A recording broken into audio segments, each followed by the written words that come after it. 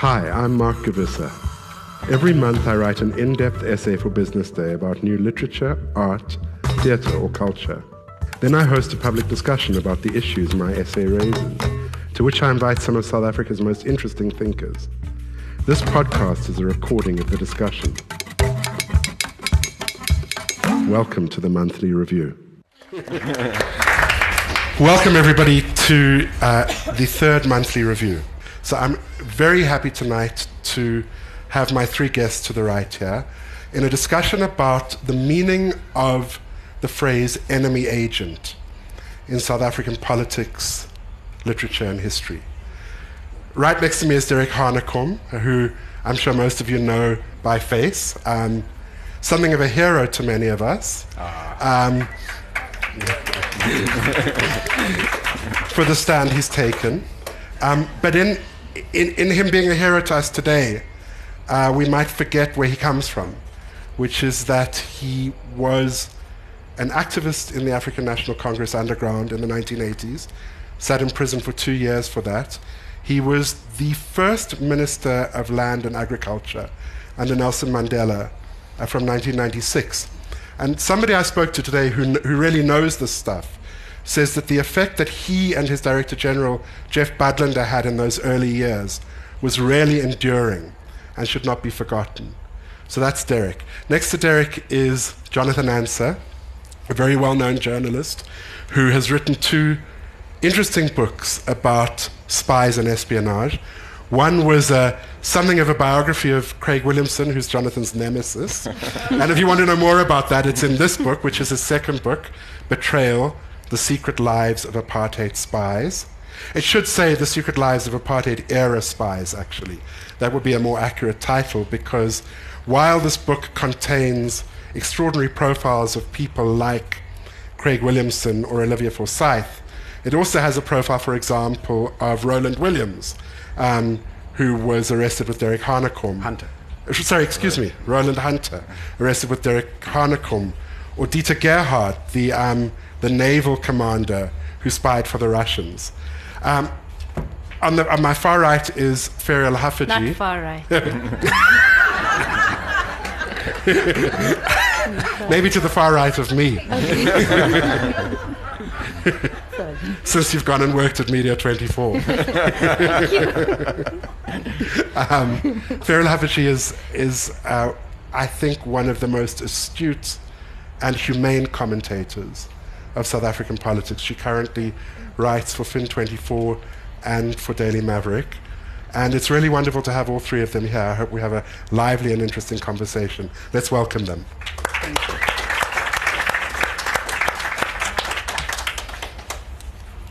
At Derek Hanekom is a known enemy agent.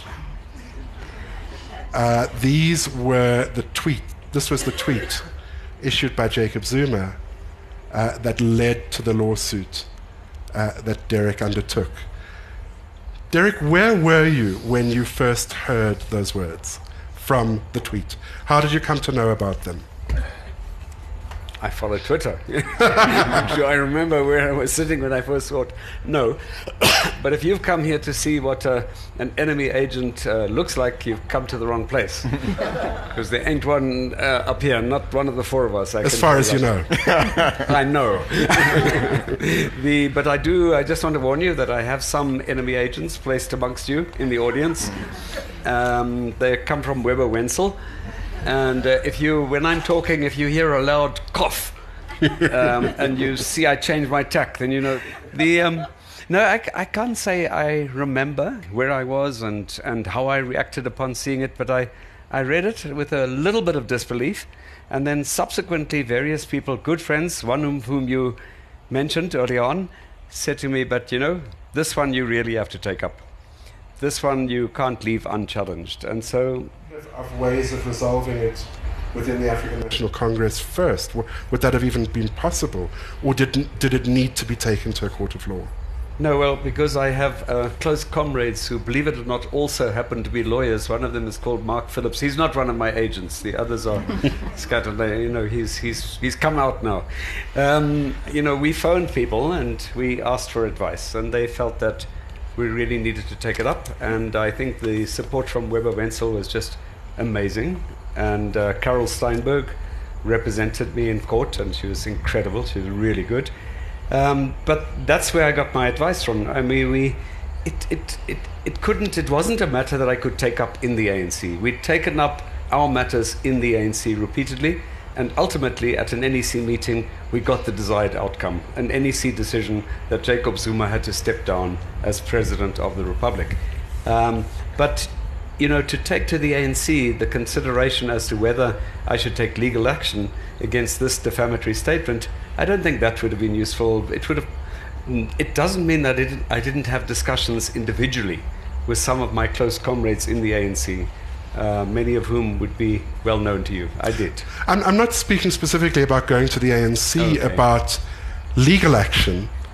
I'm thinking about going to the ANC to resolve this problem, because one of the things that came up in the really amazing judgment by Judge Diapile was her judgment was very much in your favor, and really excoriated Jacob Zuma. But she expressed some kind of annoyance at being called on to adjudicate on ANC matters. And she used a definition of lawfare, which has been put into the public domain by Dennis Davis and Michelle Leroux, around political battles being fought legally rather than politically. And a particular position that Davis and Leroux have, that this could actually have negative effects on jurisprudence down the line.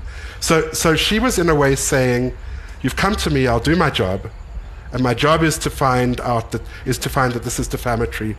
But it's a pain in the neck, because you guys should be solving your own problems and not bringing them here, is how I read it. I don't know if you read it that way and what you think of that. I saw a bit of that in it. But there are some matters that you simply cannot resolve politically, and she was also clear about that. And there comes a moment where the courts have to be brought into it. And she was very clear about the defamatory nature of the statement. Absolutely. Completely unambiguous about Absolutely. it. And I think she was also very clear, and she said it in her judgment, that it was ultimately the NEC who took the decision to depose or to ask Jacob Zuma to step down. And so I think she was clear in her mind that the ability of the organization, of the party, to get Jacob Zuma to do what we asked him to do initially through the lawyers, and that is to apologize and to retract the statement, was highly unlikely, because we had asked him and he simply did not respond. No. Yeah. And so we were forced to get a court order. What were you looking for? What in your mind did you want to be the outcome of a successful court action against Jacob Zuma?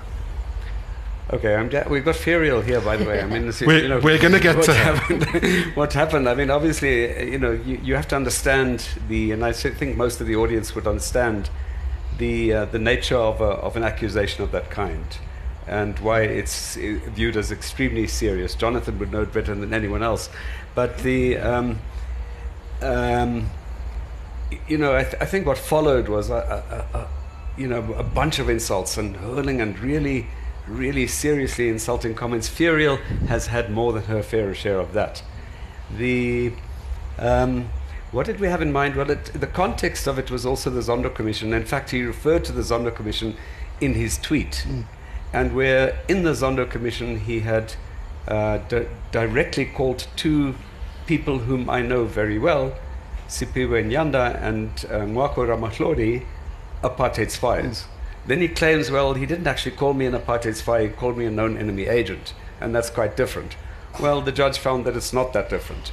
But what you were seeing at that stage was a man that was resorting to the lowest possible tactics, a man that could, and not just a man, the former president of the country and the head of intelligence in the ANC, supposedly with all of this knowledge about people. He knows about you, and next time it'll be you. At some point he has to be stopped.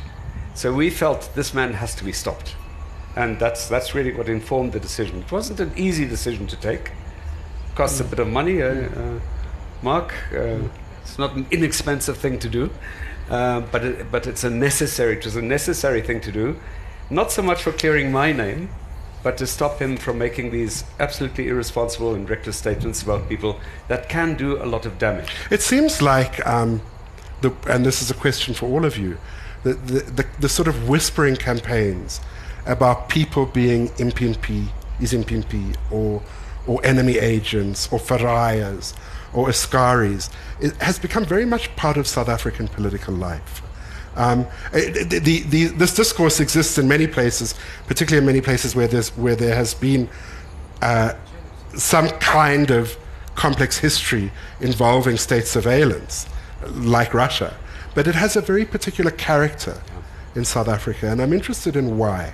So you said, Derek, resorting to the lowest. Yes. And in a way, calling somebody an enemy agent in the South African context, particularly somebody like you, is one of the lowest things you can do. Ferial, I wonder if you have some ideas about how and why this particular form of assault has grown fangs in South Africa, and whether an action such as Derek's can have an impact. Sure. So it's been absolutely weaponized.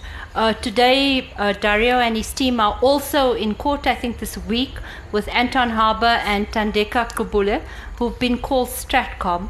And I suppose the ubiquitous quality of social media makes those kind of insults and tagging it spreads like wildfire. So because of our history, of struggle, being so labeled was absolutely the kiss of death. And I think it's that history that people are drawing on to still, and I specifically want to speak about what happens to journalists.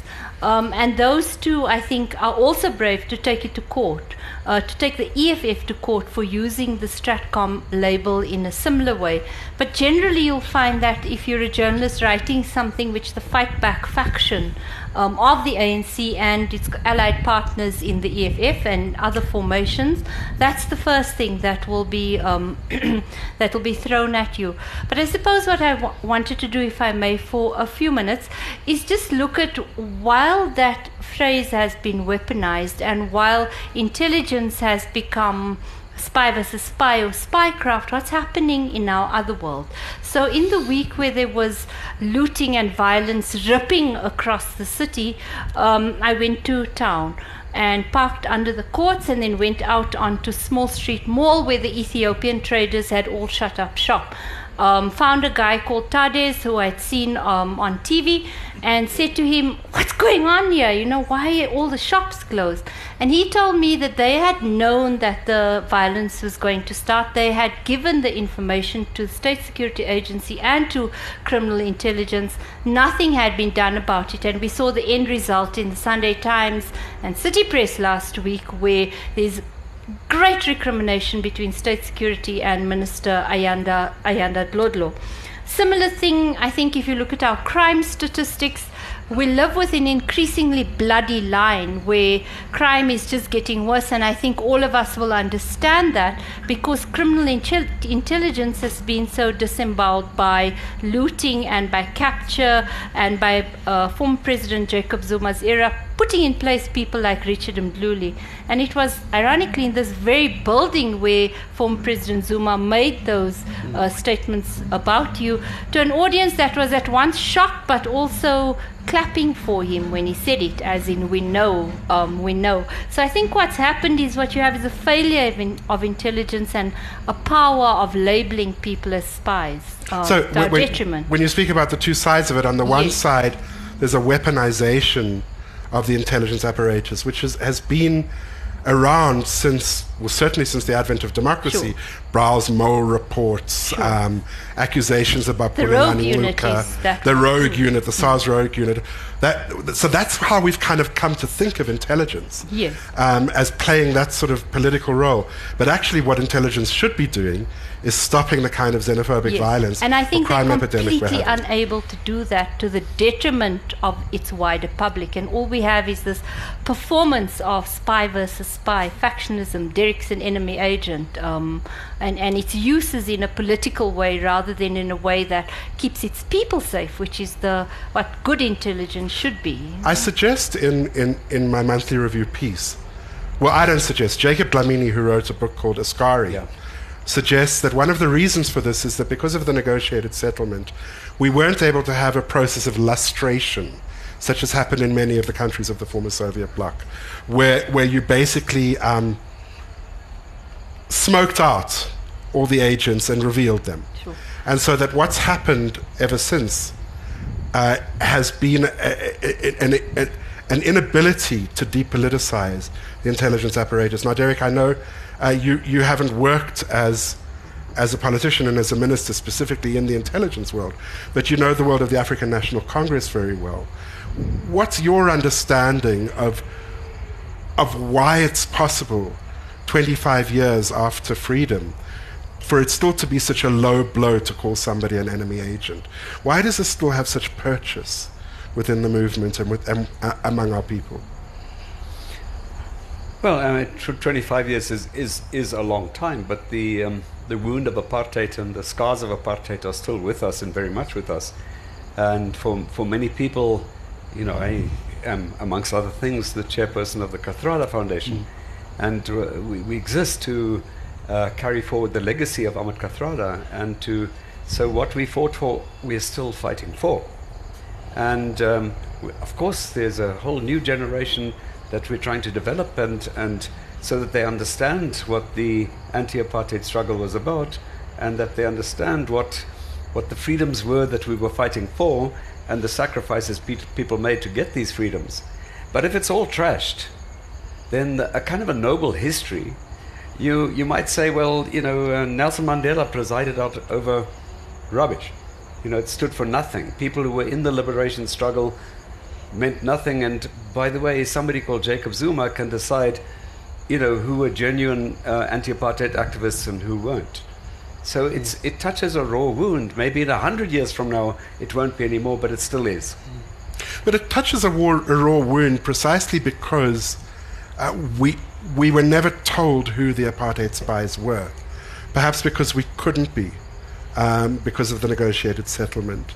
And there's long been this sort of rumor of a list that was given to Nelson Mandela. And in fact, one of the books I review is Barry Gilder's book, The List, which has as a fictional pretext that there is such a list. And in that context, the sort of whispering that you're talking about can have real political impact, which is why you say you want to stop it by calling on people when they do that kind of whispering or even talking aloud the way Zuma did. Is it enough to stop Jacob Zuma with a lawsuit? Is it enough to do that, to stop the kind of infecting, corrosive whispering around who's an enemy agent or not? Or does it need more action as well? I think time will tell whether it stops the person who made the accusation and other people, but I think it was a major step towards making people reflect, because it was just too easy for him to do. He's been doing it for some time. He's saying, I know things about people that people don't know about. And, you know, I'll get my moment when I'll reveal all of these things. He's been holding it as a threat. Well, we'd like him to come up with any kind of evidence in the case of those three names that he's mentioned so far. I think in some ways we had a Truth and Reconciliation Commission. We have a Zondo Commission. We want the truth to come out. But, you know, it doesn't mean that then it must be truth that comes out in the first instance. And it doesn't mean that one can just make statements about willy-nilly statements about anybody, but you believe that you know something about. I was not in the intelligence agency of the state nor of the ANC, but by its very nature, as Jonathan will know, any ANC operative, part of your work is gathering intelligence of some kind or other. As it happens in our relationship with Roland Hunter, you know, central to our imprisonment was a process of intelligence gathering. But we weren't, you know, sort of primarily intelligence gatherers. But we also learned something or what I've learned subsequently, because in the process, you hear stories. One of your chapters is about Joy Harnden. Well, of course, people, given that time in that era, it was incumbent upon activists, if there was sufficient information, to alert other activists, because the price that was paid, and in fact, some people died as a result of Joy Harden's information.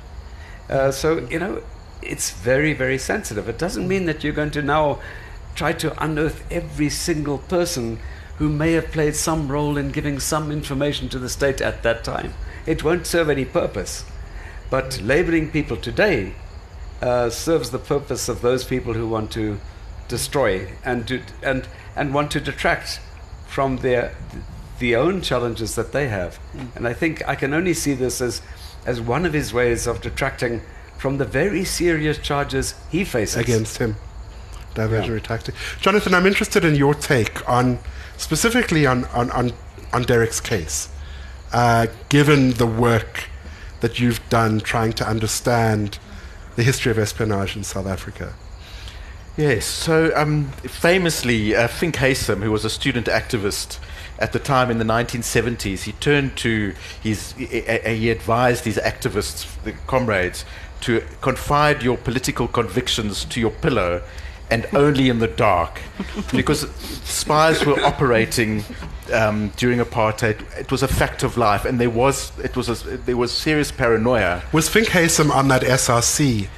There was an SRC yes. at Wits in 1972 that yes. Craig Williamson was on, where 4 out of 16 of the SRC were spies. He was Glenn Moss was the SRC president, but 4 of them on that SRC were spies. They didn't realize that they were all spies, and they were spying on each other.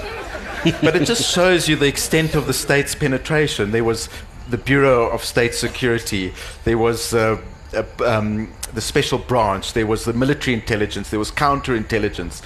There were thousands of informers and spies everywhere, and people were paranoid. With good reason. You couldn't prove if somebody was a spy, and so people made allegations then, and with serious consequences.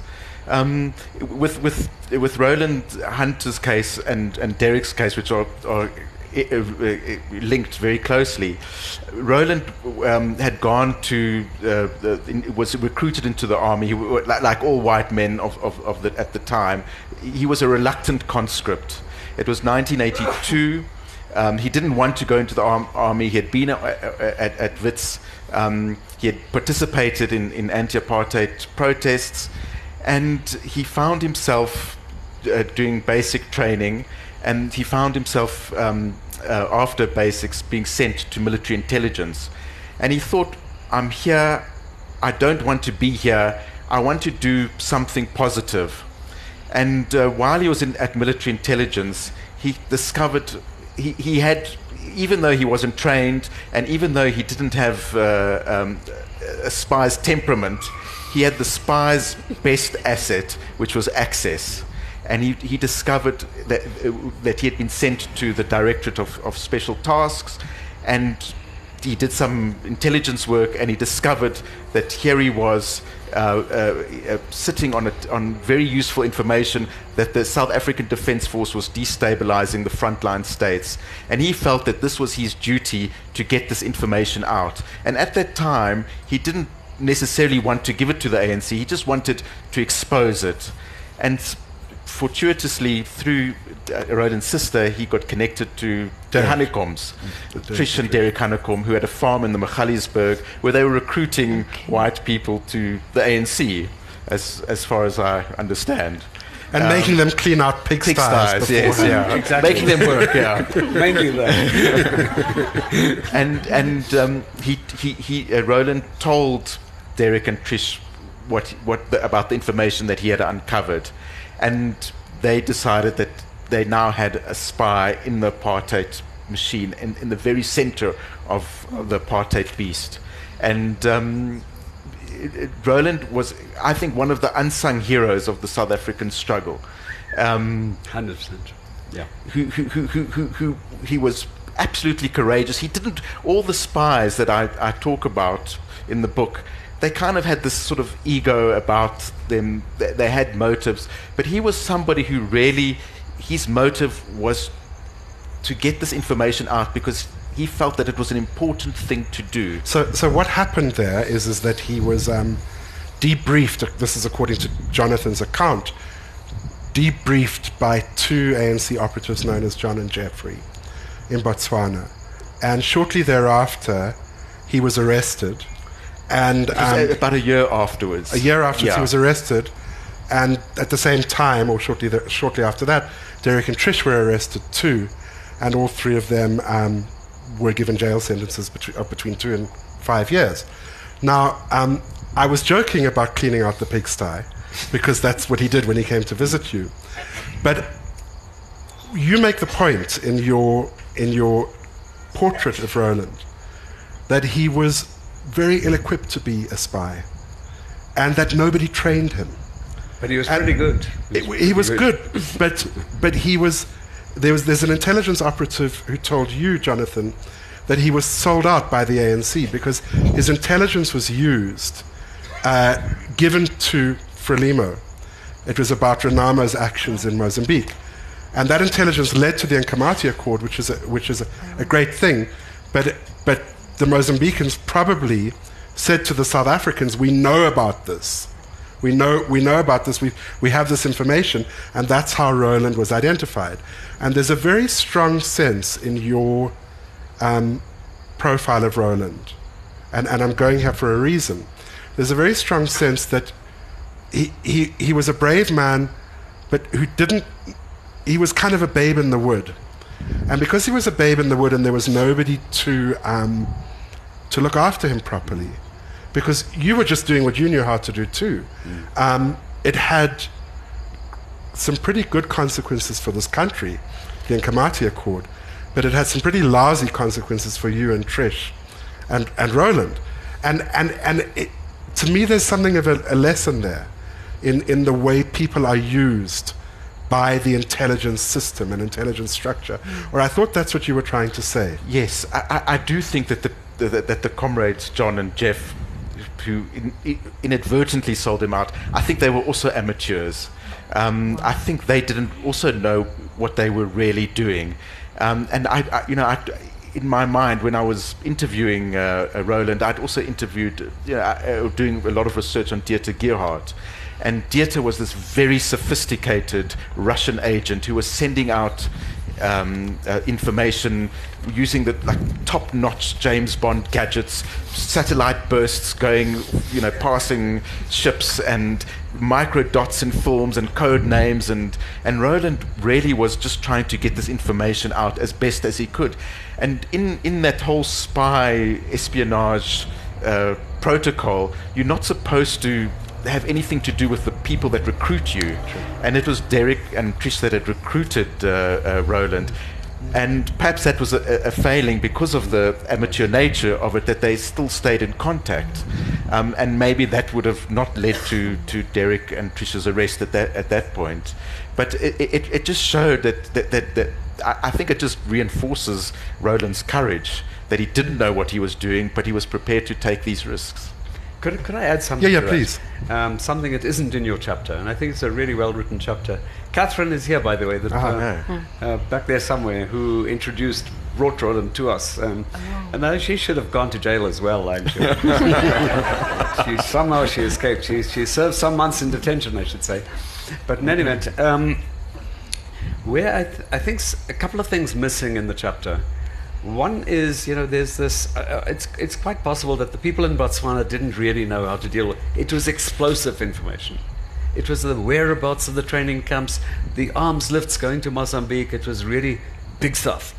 They didn't really know what to do. It went to our story that we only heard much later. It went directly to Oliver Tambo in Lusaka. Oliver Tambo raised it directly with Samora Machel. Samora Machel used the information, that much as a kind of a bargaining chip, and they knew about the whereabouts of the camps. And that's where it was no longer, well, we know that you're giving support to Rabo. We know more than that. We know exactly where your camps are. The critical thing, and I think some other security guy said, there was an informer and there was a leak there. We don't believe that was what happened. What happened was those camps were shifted overnight. They were moved to a secret destination which very few people knew about. Roland was one of the people. Roland transmitted that information once again. His communication line with Botswana kind of dropped, or there were some difficulties, and so we came into the picture. He had no one else to talk to. But you're quite right, where there should have been a big distance. But in any event, once the Mozambicans once again said, but we know where your new camps are, they then knew that it was only a handful of people that would have had that kind of information so quickly. And so they narrowed it down. It sort of came out of your book. Last one, just an interesting story anyway. What got us off, largely, apart from the discussion with Lang David de Villiers, is Roland, who was quite meticulous, I should say. And so when they were trying to trap him, he was aware of it. I mean, he wasn't trained in counter-surveillance or anything of that nature. But amongst other things, he hid a trunk of documents on our farm, which they found. And it was those documents, because the prosecution listed every single document, but Roland knew what some of those documents contained. And those documents contained, amongst other things, not just the support, the destabilization exercise against Mozambique, but also Lesotho, Angola, Zimbabwe, and not even in an in-camera trial were they prepared to make that information available. Our prosecution said, our defense said, but he felt that he had a moral obligation, and this will tell you why he had a moral obligation. They weren't prepared to make it available. So that's how because initially you were going to be charged with high treason. We were charged with high treason. And that it was withdrawn because they didn't want those documents in the public. Can I tell you another grand irony? And that is the judge. The judge was somebody called Kerr Lewis. A famous hanging judge. The hanging judge. Yeah. So we were faced with, Roland could have got the death sentence. I don't think we would have got it, but he could have got the death sentence. But one thing about Judge Kerr Lewis, he was not prepared to go into any kind of plea bargain, and the prosecutors knew that. So the only way they could, settle this matter with least fuss, because our defense lawyers had, amongst other things, said they were going to subpoena Pik Botha, Magnus Malan, and this was going to be a big thing. So all they could do was change the charges altogether, because a plea bargain, us settling for a 10-year sentence or a 15-year sentence, wasn't going to wash with Kerr Lewis. So they had to charge us with these lesser offences. That's our story. Derek, it's amazing. But Catherine, you're still writing a book. I hope I haven't preempted your book.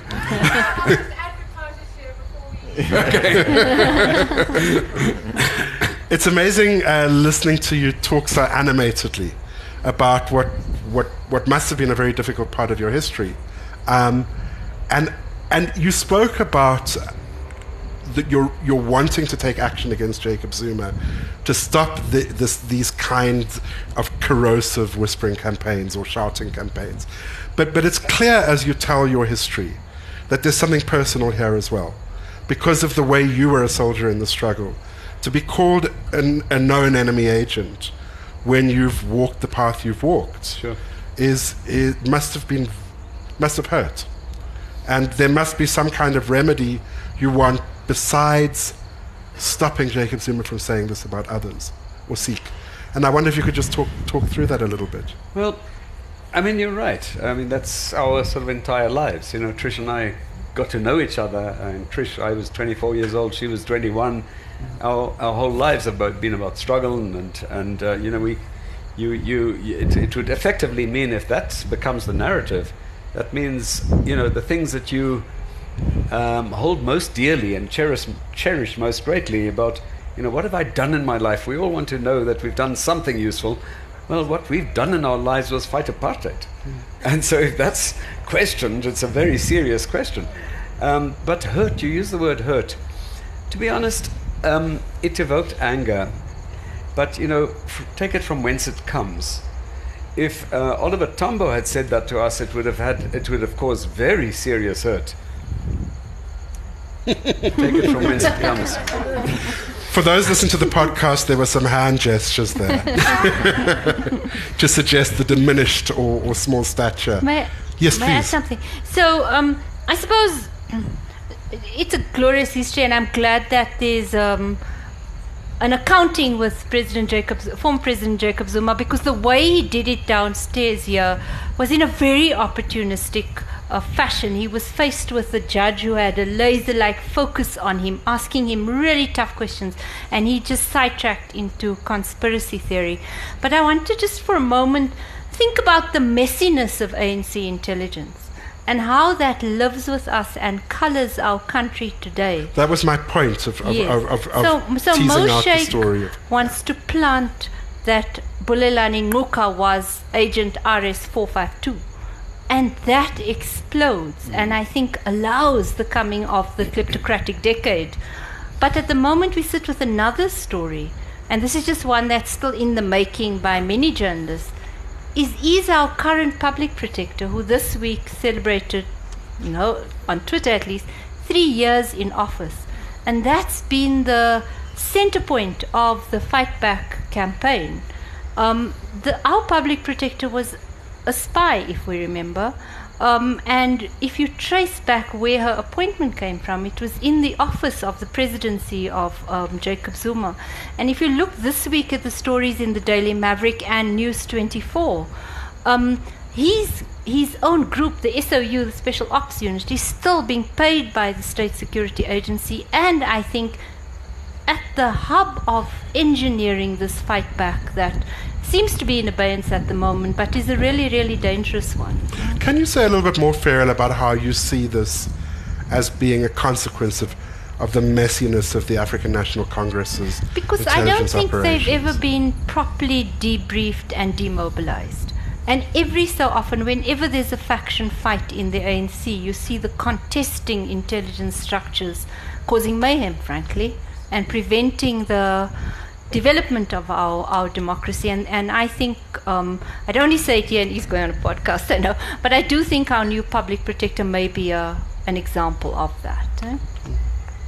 And can you say a little bit more about why you feel that the allegations about Bulelani Ngcuka was the heralded the kleptocratic decade? Because remember that Bulelani Ngcuka and Billy Downer and Willie Hofmeyer, they had a pretty good case to charge Jacob Zuma back then. He's only going to get to court in February 2020. And that was stopped both because the ANC was trying to protect itself, but it was also stopped because that story was very successfully planted, and it harmed Bulelani Ngcuka substantially, even though we found out later he was not at all that enemy agent. The enemy agent was Vanessa Spring Brereton. campaign, yes, it didn't have social media to make it viral, but it was a very dangerous one, and I think it was at least one of the reasons Damaging. he stepped down, a very damaging one. And the people who peddled those claims, Yes. there were no consequences for them. Exactly. Yeah. Well, maybe one of the people we've discussed tonight, central to our discussion, was part of peddling that claim. Very much part of peddling that claim. Anyway. Yeah. One of the things that Judge Dayapile said in her ruling was that the court, in her, embodied in her, can resolve the dispute, but it will take much more to resolve the conflict. And she was speaking specifically about the conflict between two factions in the African National Congress. Perhaps you don't think so? No, she was. Well, but what do you think she meant when she said no, that? well, I mean, How did you hear it? It's clear that there's contestation, if you like. There was contestation, as there is now in another political party called the DA. Fierce contestation before there, But in any event, there was contestation leading to the conference. But it's more than contestation.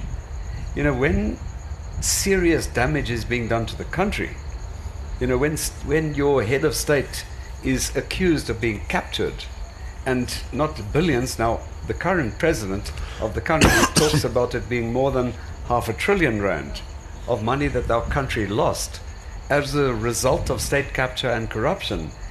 And then there are members in that organization who seem to want to defend it or seem to want to not recognize it, and there are others who want it to be dealt with and dealt with firmly. Of course, there's some conflict, necessary conflict. If a judgment is going to resolve the dispute but not the conflict, Ferial, do you have some thoughts about what it would take to resolve the conflict? Sidney Mufamadi did a wonderful high-level panel report on what besets our intelligence agencies. I haven't seen any attention being paid to how that's going to be implemented. And if the weekend media, which suggested a massive fight between Ayanda Dlodlo and Advocate Morphe, then that work hasn't been done. And that is the work of creating civilian oversight, of making sure that your Inspector General of Intelligence Office works really well. It doesn't at the moment. If you look at that last report and the way it's being used in our contemporary debate, I think we, as per usual in our country, we diagnose problems so well, and that high-level panel report does that. But fixing it is a whole other story. That's about fixing the problem of intelligence. Yes. How about resolving the conflict to prevent a situation where such whispering is used against people in a factional battle? I guess there's a view in the ANC that it has to have its own TRC and name those people so that former President Zuma can't sit downstairs and he's due here in November again and come up with a mythical list because nobody's actually brought out the true list. Jonathan, do you have any thoughts? How to resolve? I do think that the Truth Commission was a missed opportunity, and I think those spies from both sides have just disappeared. And I think having a Truth Commission, or when I was doing the book on Craig Williamson, I interviewed Robert McBride because he had kind of interrogated Williamson in after 1994. And Williamson had given him 3 boxes of intelligence which would have pointed to people who were spies within the ANC. And nothing came of that. So I'm not sure there's an appetite within the ANC to find the people who were working for the apartheid government. There's a very strong argument that one shouldn't look for them. I think there is. Is that a valid argument, Derek? Yeah. It is a valid argument because and you somehow say that in your book. There were people, and especially you choose to use white spies, informers, etc. And the circumstances very different from the majority of black spies, informers, who were under intense pressure, who were possibly tortured in detention themselves, and to reveal every one of them who found themselves under circumstances which maybe none of us here in this room would have been able to resist. To expose them as spies today, don't think it would have any value. But to expose the people that have labeled other people as spies and done serious damage and unjustifiably, maybe that's a different matter. You say as much in your book, Jonathan. You mention in your preface that one of the reasons why you chose not to profile black apartheid agents was precisely for that reason, because many of them were turned under extreme duress. Yes, yeah. I wanted to speak to people who had made choices, and I think under those circumstances it's not a choice.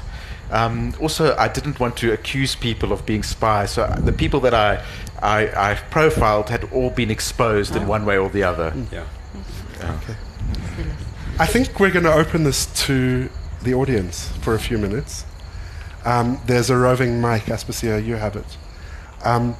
Please keep your questions brief and or your comments brief. We have 10 or 15 minutes. And remember, when speaking, this is to be podcast, so it will be heard by others later. So give your name, in other words. No need to give your name if you don't want to. This question is for Derek. Was there any consideration of going for joint litigation with you, Nwaka Ramatlori, and Sipiwe Nyanda, because the allegations were made around the same time? That's one question.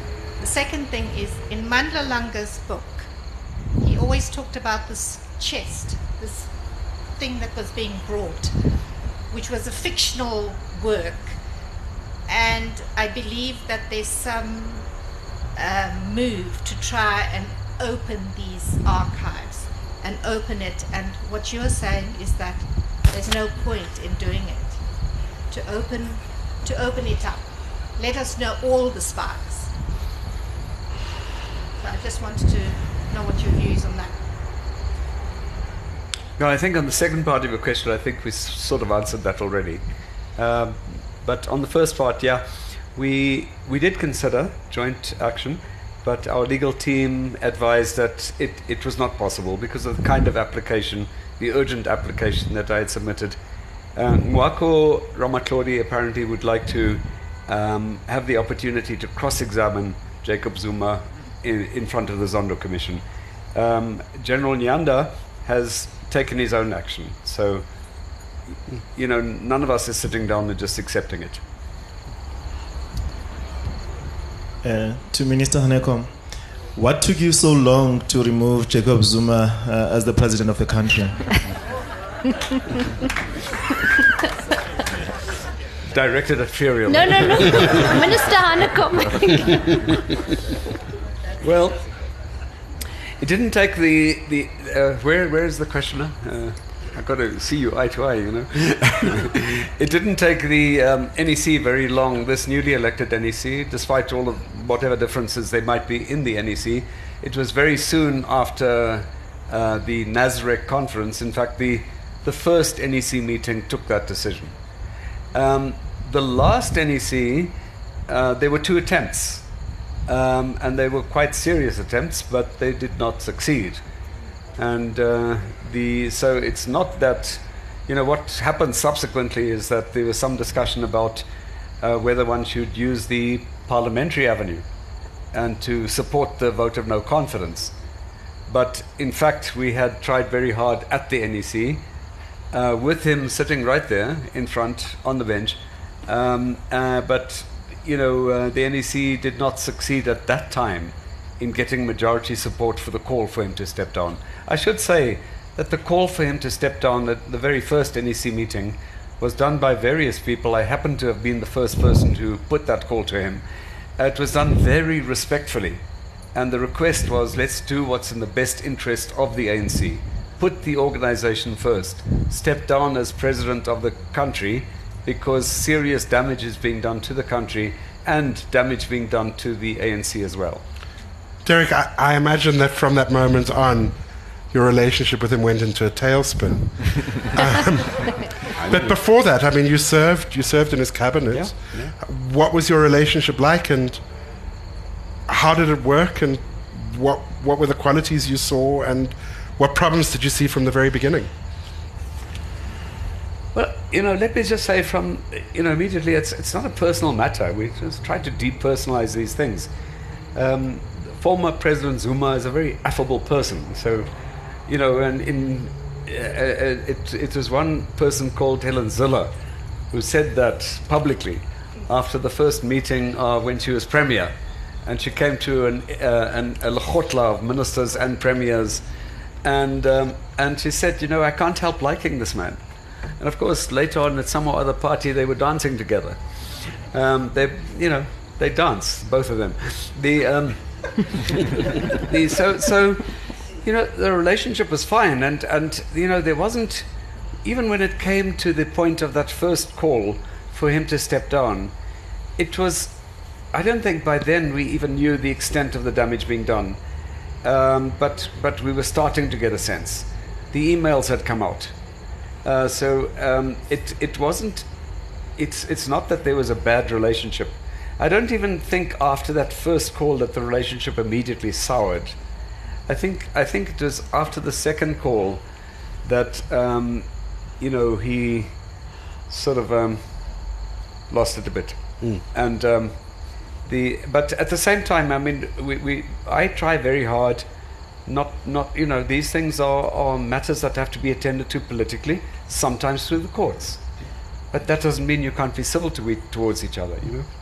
There were some, very few people who resigned because of very strong opposition to Thabo Mbeki's policies, and I'm thinking of Preg's Governor. Now, she wasn't in Mbeki's cabinet, but she made a political decision to leave. Indeed. Did you consider that? No, never. It could have been a consideration, but we felt, and I felt then, and I still feel, that given the position that we occupy as the African National Congress, as the governing party, that we have to clean up our act. And so you can walk away from it and you make a statement and you might feel good about it, but it's not going to address the problem. As far as I'm concerned, the challenge in front of us, real problems, and we have to find the most effective vehicles to address those problems. Okay. More questions? Yeah. Is this working? Yes. I'm Pat Sidley, and there's an unsung hero who I don't think many people remember. Ferial, you probably know him because he's a journalist and he lives in abject poverty and is a sub. And he doesn't keep his jobs for very long at the moment. But the guy's name is Jimmy Beaumont. Oh. And Jimmy Beaumont was in Namibia.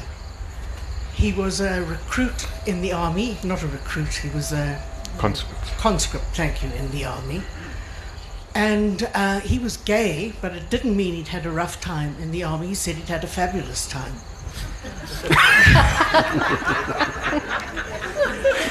And he was sent to Namibia.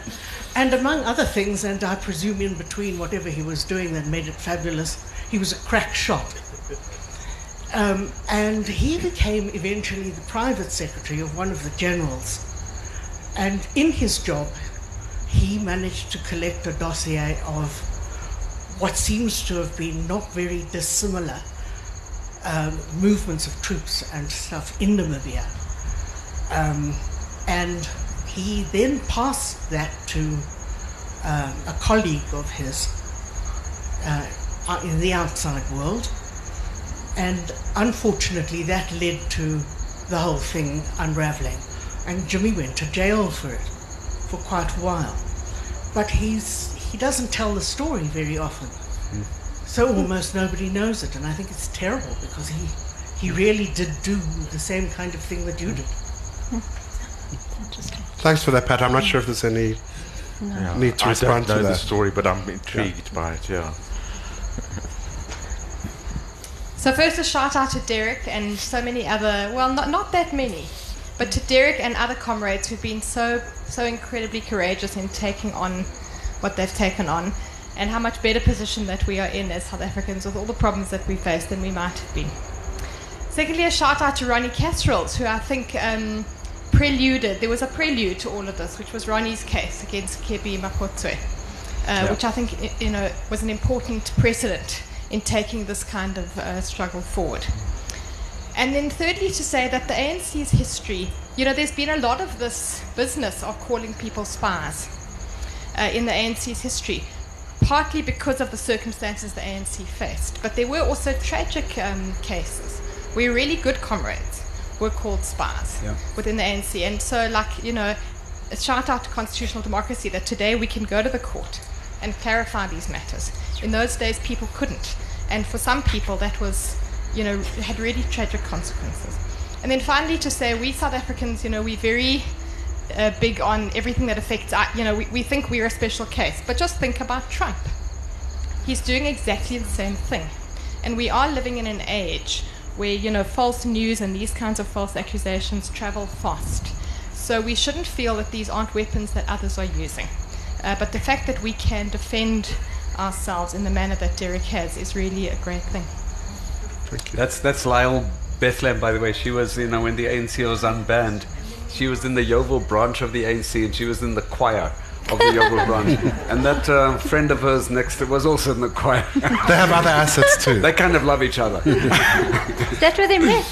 There was a question in front. Who knew?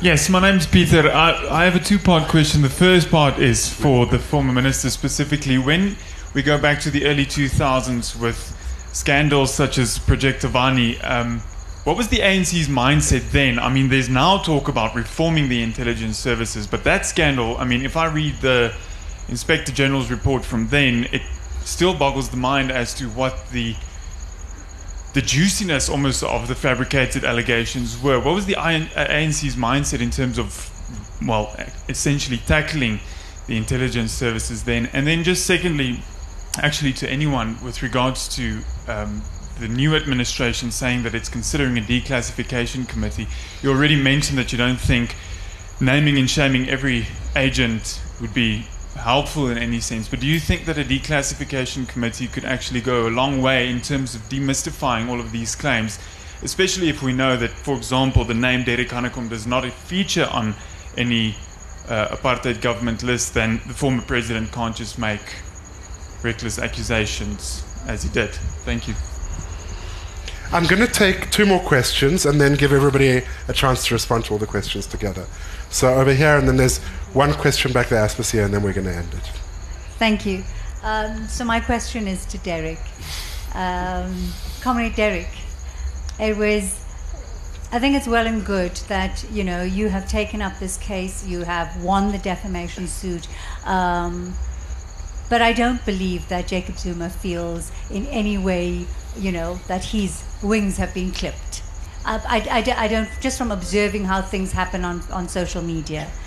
So having said that, there's still very much those words, the words enemy agent, or he's just a spy, or counter-revolutionary. Those words are still very much a part of the ANC lexicon. So perhaps it's a part of a certain faction of the ANC, but it's still there. And what I don't see is the ANC actually dealing with it as an organization, as a party. So it's going to continue to happen if people use it with impunity, without feeling that there will be other consequences. So if you look at if you read Andile Lungisa's tweets the past week, a long thing about Anton Harper. So these things are going to continue. So my question is, what is the ANC doing about ridding its own lexicon of these words? And there was one hand at the back. Hi, hello. On the question of lustration and the fact that we didn't have something like this in South Africa, and I hear what Derek is saying, that it's of no benefit now really to bring out all these names, but generally the principle of protecting the identity of agents or former agents is premised on a system where the intelligence is used for policy purposes. So you spy for a government so that the government can take policy decisions, against its adversary. What we had here was firstly a regime which was criminal. I mean, apartheid was declared a crime. Its apparatus committed crimes which were crimes under apartheid law. When you were an agent for the regime, you were well aware of the fact that this information will be used to commit crimes. Now, we are sitting 25, 30 years later, looking at who killed Ahmad Timo, who killed Robert Waterwich in Cape Town, who killed this and that. And these are things that we cannot resolve. We can't say on the one hand we want to resolve these issues. On the other, we do not want a process of exposing people. This is in addition to the fact that the political damage that it's causing by not exposing. Now, we have people who, obviously many people were compelled to become informants. At the TRC we had murderers coming and saying, look, I murdered your son and daughter, and our people are very forgiving and they forgave them. If you, I'm sure, come and you say that I was compelled, you come to a commission and say I was compelled to become an agent, and we know many of these cases, there would be a similar level of appreciation to say that clearly this person was forced. And I think that there's much more danger in not exposing these people than trying to keep it quiet. So 3 questions, all quite similar, about how the African National Congress is dealing with this poison in the blood and how it should deal with it. Well, the last... and I'm sure Ferial and Jonathan will have something to say as well, but do you want to? Back to, what we want the truth to come out. What is relevant and what is reliable truth is a big question. Of course, we want to know who killed Timol. We want to know who killed the Cradock 4, and we want action to be taken, and that sort of goes without saying. But if there was somebody that, was, when you were on the SRC once upon a time, and there was somebody, revealing all of the entirety of your sex life, and whatever else. That didn't happen, by the way. I don't know whether I'm on any list. As to the best of my knowledge, I'm not on any kind of list. Do we know what lists are there? Can we rely on these lists that are there? I see what some of your people say that you interviewed, and it's garbage. And are we to believe them? So I think the investigation of serious apartheid crimes and the listing of everybody that they say were apartheid intelligence agents, two different things. ANC is not doing enough. And that is a fact, because and we have to attend to that, and we have to rise to that, because to let people whose name you mentioned, people like that, continue making these inflammatory statements and attacking journalists in public, and we don't act, it's wrong. So I think that's one of the internal battles in the ANC. If we're going to turn it around, if we're going to have this renewal that we're talking about, this renewal has to be real, and we have to take action against people doing this sort of thing. Very quick reaction from somebody in the ANC when somebody was called a charlatan for something that Julius Malema said. Very quick reaction to it. But you know, some of the many other very serious accusations, insults hurled at people, no action taken. Jonathan. Yes, I think a lot of the information has already been destroyed. I think, and I think that's our history and a record of our history that we're losing. So I'm in favor of the sort of the history being written. I did speak, all the people that I spoke to, I asked, you know, who were the other spies, and not one of them would say. But I did speak to somebody who was involved in counterintelligence from the old apartheid into the new intelligence agency, and he said that at some point he was called into Mandela's office and he was told to hand over the names of the spies, and he said he wouldn't do it. So he wasn't going to tell me. If he wasn't going to tell Mandela, he wasn't going to tell me. But it just showed that people will protect all these agents. So I do feel that, you know, the more dirt there is that is hidden, the more dangerous it becomes. So I very much support declassification. Many years ago, I visited Germany, and the place where they hold the Stasi files and the procedures set up by archivists, by society deciding what will be open, what won't be, is still one of the most important moments for me in understanding how you fix a broken society. So I do support it, but I think it has to be very carefully mediated and done.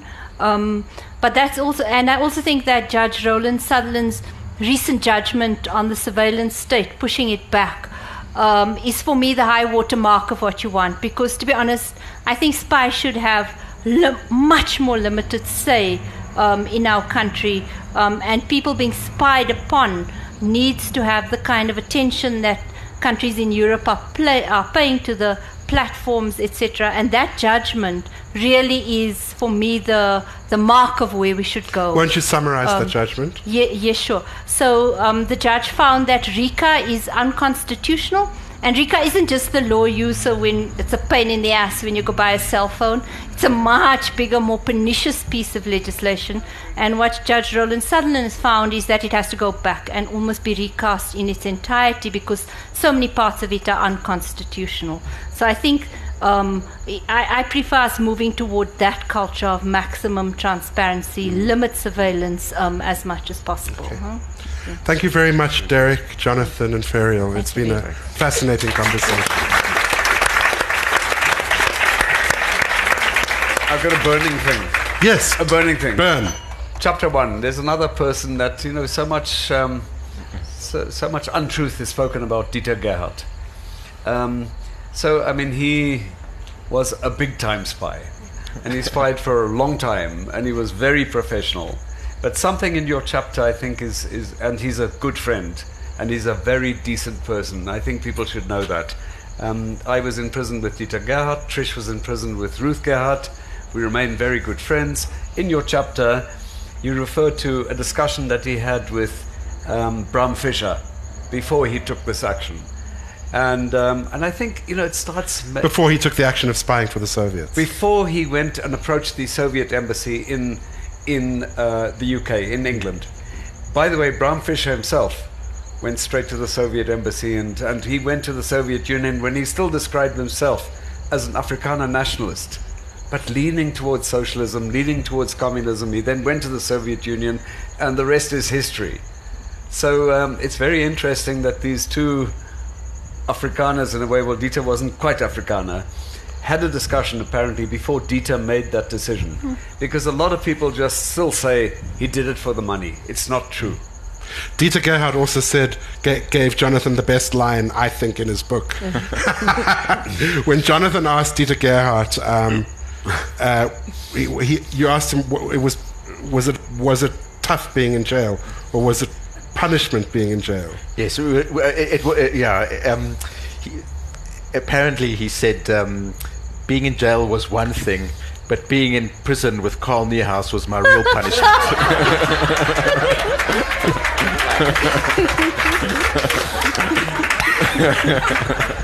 On that note, please join us for a drink on this exquisite balcony on this exquisite Highveld evening. And Exclusive Books is selling the books that I wrote about in my review, including Jonathan's wonderful book, Betrayal, at the back. If you want to buy it or any of the other books, Jonathan will sign his, of course. Maybe you'll sign Dennis Davis's as well. Johan van Locherenberg's. But they are here. Please join us for a little while, and thank you for coming.